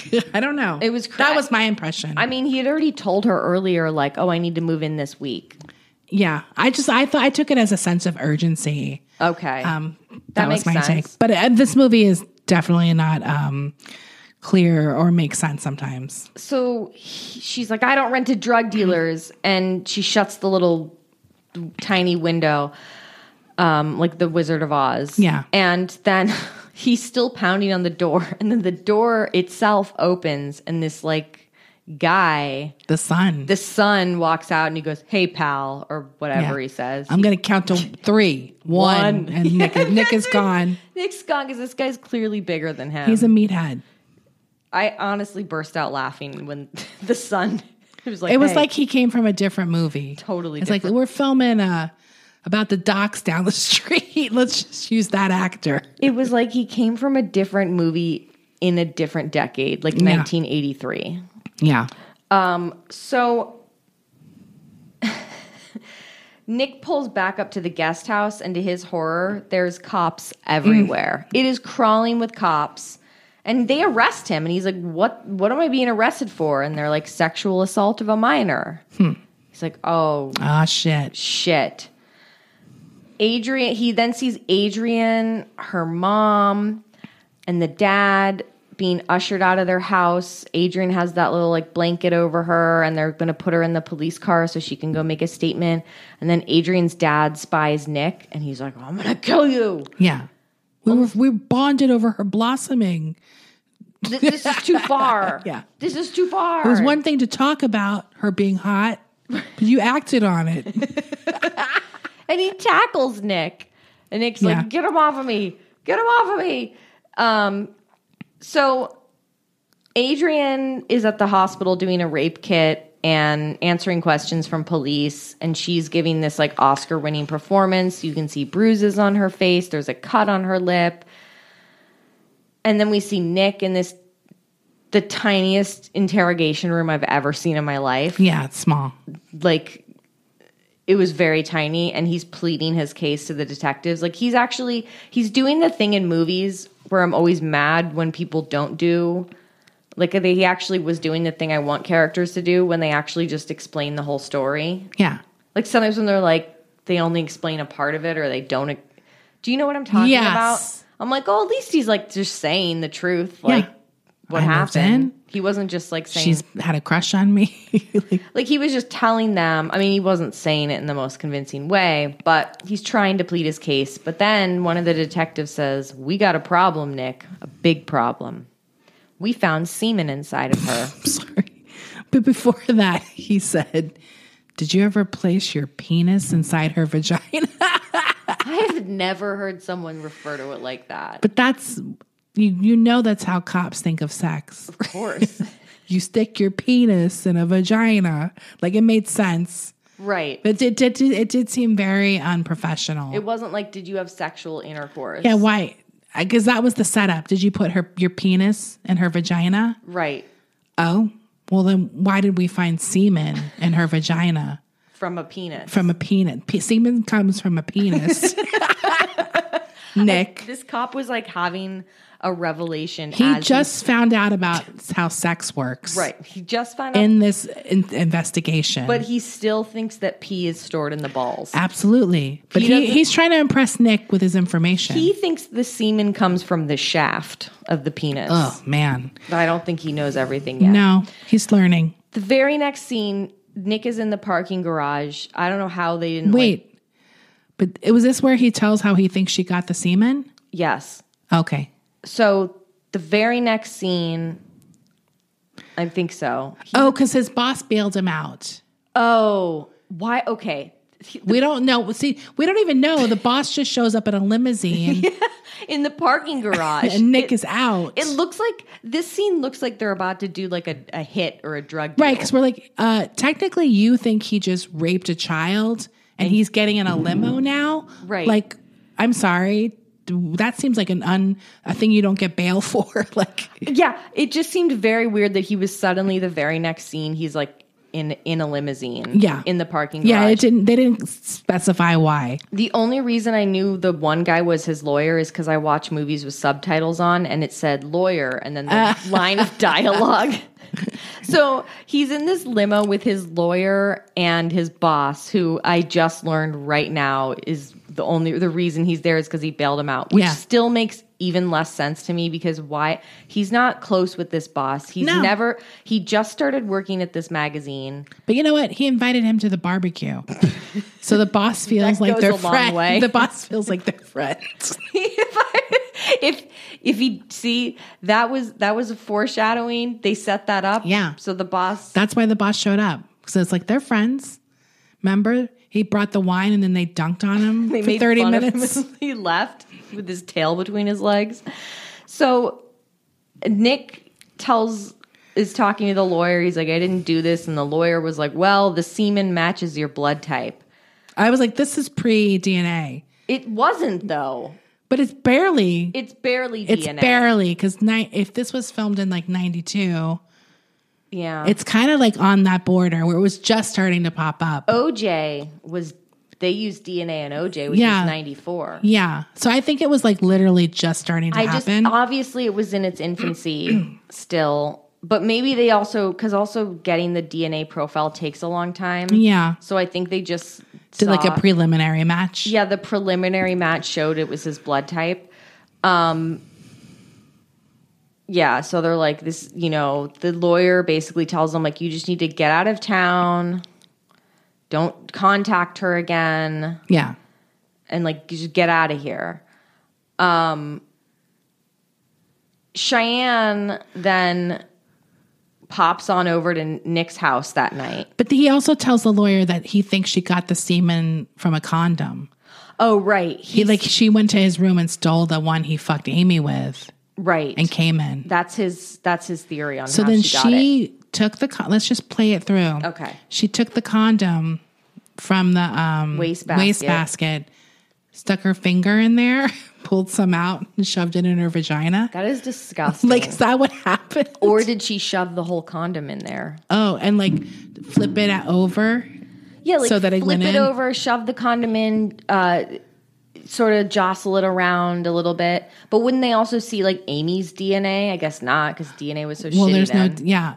I think it's also, I would have loved to seen that scene where she takes the condom and what she does. It's like, at what point during that process do you think to yourself, what am I doing? Do you know what I mean? Like, it is to touch like hours old semen on a condom, in a condom in the trash and putting it inside of yourself to like get a guy arrested. Like, that is, I would never. That's too much for me. I'm not touching old semen. I feel like it had to have caused some kind of infection or pH imbalance. It seems really disturbing.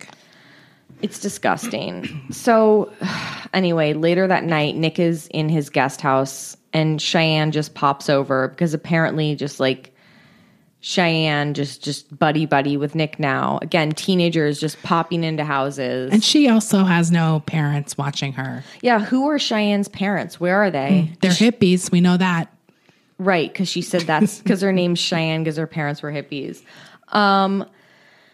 So then she tells Nick, she's like, I believe you. She tells him about this camp counselor that Adrian had. Yeah, Rick. And his name was Rick, and Rick died because he ate something poisonous.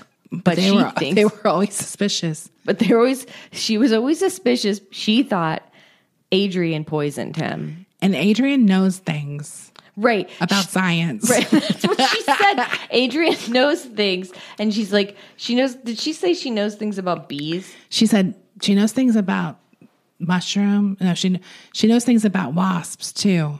And it's like, she gave a knowing look. And that's when it's like, is that the first time Nick put 2 and 2 together about the wasps? Do you think it's normal that someone just gets stung to death in their dark room by wasps? Right. Come on, Nick. Like hundreds of them? Yeah. I mean, he wasn't there for that scene where they found the wasp nest. So maybe he didn't know there was a connection. Right. So. But has Amy not woken up in the hospital and said something? Up. Yeah, right. We haven't. Because she would have been like, we saw a wasp nest in the forest when I was looking for sticks. Like. Right. Or also like, I didn't lock myself in. Yeah. It was manually locked from the. So it's weird that he doesn't know this yet. Yeah. So Nick. Cheyenne says there might be proof in a diary. Right. She says that, yeah. She says Adrian has a diary and she writes everything down. And it's like in the house. So later, Nick hears piano music coming from the house and he rushes over there. Again, I get kind of like, oh, he wants to get that diary, but that's really a job for the detectives or his lawyer or whatever. Why is he going over to the house of the child he's accused of raping? Okay, first of all, Nick is there because that was the time allotted for him to get his stuff out while the family is gone. Yeah. So he's not even living there anymore. He's just there to get his stuff. Right. Cheyenne, now she has sneakily said, he's like, I'll walk you home. She's like, no, that's okay. I can do this. She's the one who goes in the house. Right. So he hears the music and sees the doors open and goes in, and he's looking for Cheyenne, I think. Right. Assuming she might have gone in there, right? I just think it's insane. Like, I get that he wants to, like, help Cheyenne, but it is I would not go in. It is insane that he's like, I've just been accused of assaulting this young girl. I'm just going to go into her house at night. When I'm not even supposed to be here other than just getting my stuff and going. Like, yeah, from the guest house. Yeah. But he goes in, gets in through the door, and he's calling Cheyenne's name because he's, like, very worried about her. He walks upstairs and he goes, again, another idiotic, incomprehensible move. He goes into the bedroom of the teenage girl that he's just been accused of raping. Yeah. And once again, there's a million candles. There's even more candles this time. Lit candles. And this time, inexplicably, they are all on her bed. I don't know. I couldn't get a good enough look at, like, how were these candles propped up? This is an extreme fire hazard. That house is entirely made of wood. And that bedspread is very cheap, probably a floral cheap from Spiegel catalog. And it's very flammable. It's just like candles are sitting on there. They're just sitting, pillar candles are on the bed, and there's like 100 of them. There's so many candles. And again, there's another shrine dedicated to Nick, and this time the shrine consists of a naked Ken doll covered in bees. Oh. Like not dead subtle. bees. Not subtle. This is what you call art that's like... It's too on the nose. Really on the nose art. Then he gets hit from behind. Yes. By a large stick that I think was a curtain rod. Yeah, I couldn't figure out what that was. It's Adrian. Surprise. She's back. She's back, and she's hitting Nick over the back with the large curtain rod. They get into a fight near the staircase, and then she throws him off like the balcony of the staircase. Yeah. and onto like a landing or something, or onto like the first floor, I guess. He looks pretty fucked up. That seemed like a hard fall. It's gotta hurt.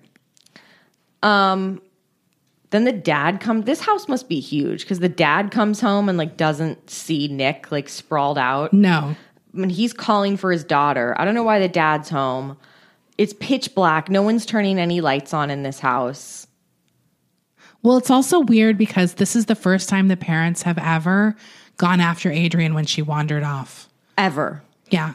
Because normally, so clearly she left wherever they were. Right. And he went after her. They were in like That's a hotel. never happened before. That they've parented her. They've never parented this child. Even earlier, we didn't talk about, but even earlier after she vandalized his car, when Nick confronted the parents about it, they're like, well, she says she didn't do it. Yeah. I guess very gullible. That's case closed. She said she didn't do it. So what else can we do? I don't know. Meanwhile, Nick manages to crawl up to the attic. I don't know how he does this with what seems like he has a broken back. And we're talking about that rickety stair thing. It's not even a case. It's a ladder. It's a ladder coming out of the ceiling. How does he get in the attic? Through that little hole. Why is he going to the attic? Because he hears the music. After getting his shit rocked, he still cares about finding Cheyenne. Poor Cheyenne. He's not just getting out of there. He's all bloodied from the fall. Oh, the dad isn't in the house yet. I'm sorry. The door is locked. Oh, he's trying to get into the house. So the dad has to bust down the front door.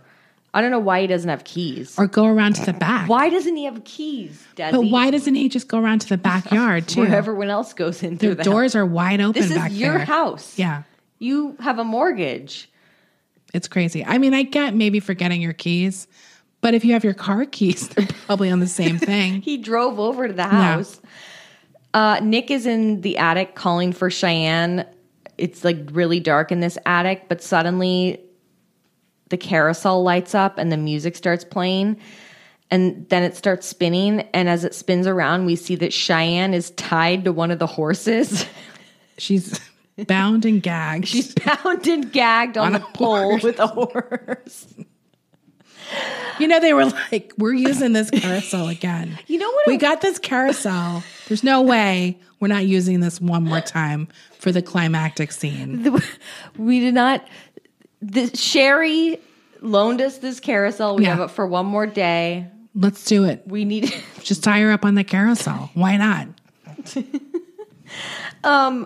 So Nick is trying to like free Cheyenne, but Adrian comes up from behind him because she's in the attic now apparently too, and she starts hitting Nick again. And they're having this huge fight on the carousel, so all these like sparks are flying. This again, a highly flammable situation. Yeah. This is really dangerous. And surprisingly, no fire happens in this movie. Zero fire in this movie. Because that would be a classic movie ending to something like this, where everything goes up in flames. The house burns and we down. never figure out what happened. That's a good ending. Do you know what I'm saying? Like, that could have happened in this movie. Right, where he's just disgraced for the rest of his life and he's dead. And nothing is proven and all the proof is burned. That's a good ending. Thank you. So, meanwhile, the dad is trying to get into the attic now. He busts in and immediately tackles Nick on the spinning carousel. Yeah. And he's like brawl. And he's like choking Nick out. But then Adrian comes up from behind her dad and starts hitting her dad. She's like, get off my boyfriend. Yeah, that's Dad. Dad, that's my boyfriend I was just trying to kill. Adrian then ambushes Nick. She manages to free Nick from her dad. Like the dad is shoved off the carousel. And then Adrian ambushes Nick with the rod. But right before she makes contact with him, he punches her and she flies 10 feet in the air. Okay. I laughed so hard. Me too. I'm just going to put this out here. I never think it's okay to hit a woman or a child. But this was one of the funniest things I have ever seen. It must have felt great for Nick to punch her lights out. It was a cartoon level punch. That's why it was funny, is because this was not a serious moment. This was absurd. Well, yeah, it wasn't like he just punched her and it was like, ow, Nick, calm down. It was so absurd and over the top. and impossible. She flew. This would never happen. She flew. She literally flew off the carousel and then like 5 more feet onto like an old mattress or something in the attic. Because they're okay with her getting punched, but at least she had a soft landing. Also, I don't even know, special effects is not the right word, but there was some effect used to make that her fly like that. Because it literally seems like she's on a track. Yeah. Flying like on a wire or something. Because it was so fast. I can't explain it. I was laughing so hard. I was like, this is one of the funniest things I've ever fucking seen. I can't imagine how great it felt for Nick to punch her like that. Like, it was absurd. So Adrian's like knocked out on the ground, like, ugh. He literally knocked her out with his punch. So stupid. So the next scene, we see Adrian sitting in a mental hospital, like in the lobby or in some common room of a mental hospital, and she's writing a letter to Nick. Her blonde doctor approaches, and she's like doing the Adrian flirty thing with him. She's like, am I better? Hi. She's like doing a really breathy voice. Yeah. And like where you have your face down, but you put your eyes looking up. Like, okay. Thanks, doctor. Yeah.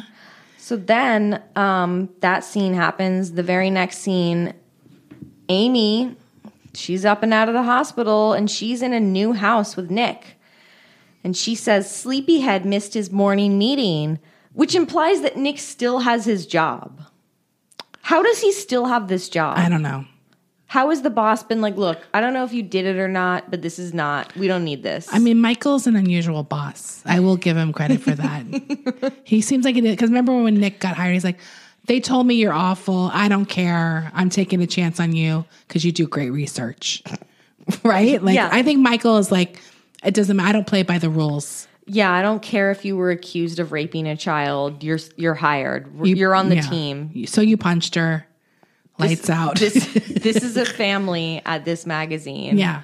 We stick together. She's in the mental institution now. Clearly, you're innocent. The other magazines aren't going to pick up this story. No, and only you have the connection to this guy. To Levansky. Yeah, we need to keep that going.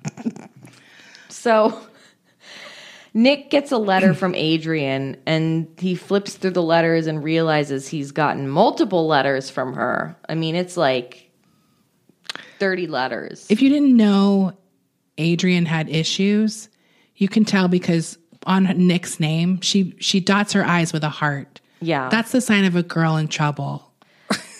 Every single Nick has a heart over it, and it's like very curly lettering. Yeah. Over, very young. Like the address and everything. So the last scene we get is back at the mental hospital where Adrian is now being locked in her cell, and we see her sitting on her bed, and she's staring at a framed photo of her doctor who is with his wife in this photo. Yeah. And she's staring lustfully at the doctor. And he's very Nick-esque. But not hot. He's like an uglier Nick because he's got blonde, floppy hair. Right. He's like the non-movie star version of Nick, right? Yeah, he's the not hot version of Nick. So this is a major downgrade. But it's all she has in the hospital. Yeah, plus he can like give her more pills if she wants. And he also, he's in a position of power. That's probably very attractive to Adrian. Yeah. Like a daddy figure, right? I just think it's a major downgrade to go from Cary Elwes, who arguably is one of the hottest blonde men. Oh, totally. And to go to this doctor. Especially from that time period. The doctor who looked more like Dave Coulier. Yeah, and she's like, what are you going to do? Right. I'm in an institution. That's probably the hottest guy she can get. It's either this or the orderly who locked me in. Right. That's my choices. Right. The room was kind of nice, I have to say. Yeah. Because it had like a lot of light and it was sort of like this groovy. Oh, so here's why. So when they showed Nick and Amy in their apartment, they're like, oh, they moved to Seattle. That's why I thought they weren't in Seattle, but maybe they were like in a suburb of Washington or something. Did they say they moved to Seattle? Yeah, but maybe they moved into the city where they just worked in the city. Because he still has the same job. Yeah. So that's why I was like, oh, where they moved to Seattle? Like, but maybe they lived in the outskirts or something. Here's the thing about this kind of movie. I always want to know the fallout. Like, I know it's not like it, ruins the whole vibe of whatever, but I always want like some kind of like epilogue. Like, what was it like for Nick following all of this chaos? Like, what was it like? I want to see scenes of him explaining it to his coworkers. I want to see scenes of him explaining it to the boss. I want to see the scene where Adrian's parents realize, oh, our daughter is fucked up. Yes. Like, how did that transition happen? Because all that really happened, like all that the dad really knows is that Nick punched his daughter's lights out. Like, he snuck back into their house and punched his daughter. Didn't prove. And he probably doesn't know that Adrian hit him because it was from behind. Right. So he could have thought, like, when he wakes up, he won't even really know what happened necessarily if he blacked out. All he sees is the guy who's accused of assaulting his daughter has snuck back into his house. There's another teenage girl tied to the carousel. Nick could be a serial killer for all he knows. Because he's like, why? He's using my carousel. This is the carousel killer. I have no idea. Oh my God. I'm going to write that movie, The Carousel Killer. That's fucking genius. The Carousel Killer. Honestly, that's one of Nick's coworkers is going to write that story in the magazine, The Carousel Killer. Yeah. Yeah. And that's going to put that magazine on the map. Absolutely. And that journalist. So, again, yeah. We needed a lot more info. I just needed something. I needed something in this movie that let us know how the parents came to the conclusion, and the police, how anyone came to the conclusion that Adrian was the villain in this situation. Well, maybe they did find the diary, right? Or they talked to Cheyenne. I guess you would have to talk to Cheyenne. Because it is really like we cut from the carousel to her in the institution. And we're supposed to just fill in all the blanks. Now, this movie was only like 90 minutes. Right. So we easily could have had 15 more minutes of what happened in between. Yeah. Right? Or maybe it's like Nick's article. And we hear, like, you know what I mean? Like he writes like a in-depth 10,000 word article on what happened to him for the magazine. Right. That's a huge hit. That would have been a good ending too. Yeah. And then we could hear some more of that stuff. Like, it's a voiceover. After the carousel, the police showed up and like, we just hear it and we kind of get glimpses of it or something. And we see him on his IBM typing it. Yeah. With his cigar. And then he's also turning it into the office. Yeah. Like, it's a whole montage. Yeah. And the boss is like, this is it. This is it. This is a hit. This is this is better. Fuck Levansky. You finally learned how to write. Yes. Yes. Yes. And Adrian then is reading it in the hospital. And she's fuming. Yeah. But she's also kind of turned on. But she's like, she uses it in her therapy sessions with the new doctor. And she's rehabilitated like a few years later. And she's like normal. Yeah. Yeah, does she ever get over it? Also, we never really find out why she's this way. I wanted it to be like a Get Out situation where they find all this evidence, like evidence in her room that she's done this before. There's been like not just Rick, but like dozens of guys. She's done this too. Yeah. Maybe she's the carousel killer. She's the carousel killer. I think, I would love to know more about her story. I don't really buy that just having no friends and moving up 2 grades would make you this. Right. There's got to be more, right? Yeah, there has to be more. I don't know.